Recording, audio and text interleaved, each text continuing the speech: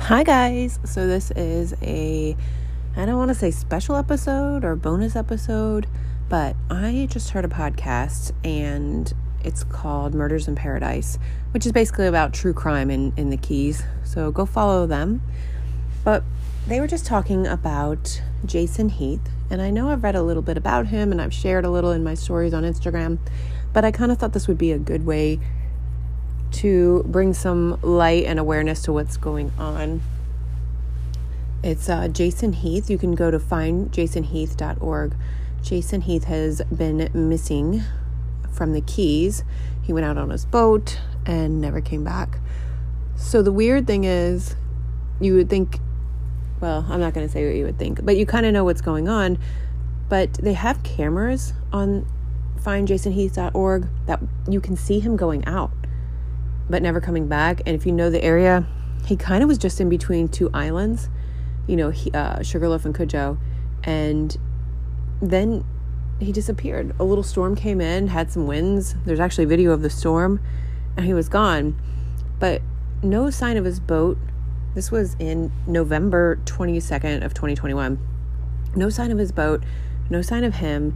And it's really odd because if you've been here and you've been on the water, even if you've just visited on a sandbar trip, you kind of know our waters are really shallow. It's not like some big open ocean, where someone could just get swept away. So the fact that not even his boat has been found since November last year is just, it's crazy. He was on a panga, a 25-foot panga, so wasn't, a little tiny boat. I'll just read you a little bit on their website. It says Jason Heath went out on his 25-foot blue panga boat from Sugarloaf. It says from our Sugarloaf Key residence around 2:00 on Monday, November 22nd. He was going for a short recreational trip to enjoy the weather before leaving to visit us, including his 4-month-old niece in New Jersey for Thanksgiving. So he had plans to go somewhere for Thanksgiving. It's just crazy. The last contact was a short call with his dad around noon on the 22nd, and he hasn't been heard of since. He was wearing short sleeve navy shirt, gray shorts, keen sandals, prescription sunglasses, and an Apple Watch. As of January 2022, nothing has been found, and we are offering a $25,000 reward for the return of the panga, Jason, or information directly leading to their return. An extensive search conducted by the U.S. Coast Guard, the Florida Fish and Wildlife, Monroe County Sheriff, and volunteers have turned up no sign of Jason or the boat.